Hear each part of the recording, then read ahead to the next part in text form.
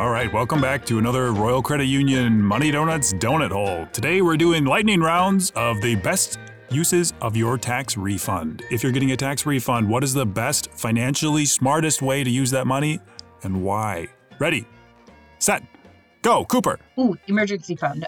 You should always have a account or cushion for those unexpected expenses that occur, and a tax refund is a great way to start that. Awesome, thank you, Cooper. Steve, go. Buy a cup of coffee because I'm really tired and I really need the caffeine. No, James. Pay down debt. If you have a debt, a tax refund is the perfect way to pay that off faster. Put it towards a debt. We did not think this through. We only have 3 people on the podcast, so lightning rounds with 3 people. Yes. We could double up. Who's ready for round 2? Okay, it was a fun idea, but maybe we need to go with a different strategy. I think that's funny. Like that's perfect. I liked it. Like we're so bad that we're good. It's perfect. All right, so lightning rounds did not go well. Let's just tie this up. Let's just come back around and throw some ideas out there. What a train wreck.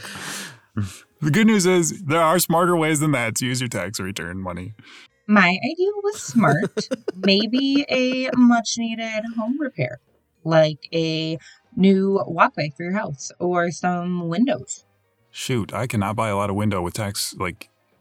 First of all, we should ask ourselves what the average size of a tax return is, because it can't be that big.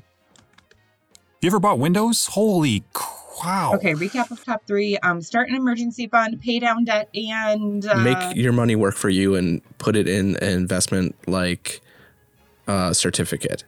And a bonus tip. Bonus tip is you actually do not want to get a huge tax refund because that means that you are withholding too much tax during the year. So you're basically giving the government a free loan.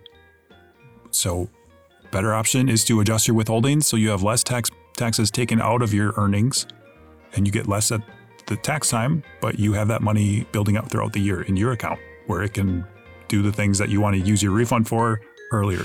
All right, so that's our quick tax refund tips. Thanks for listening. As always, we'll talk to you again soon.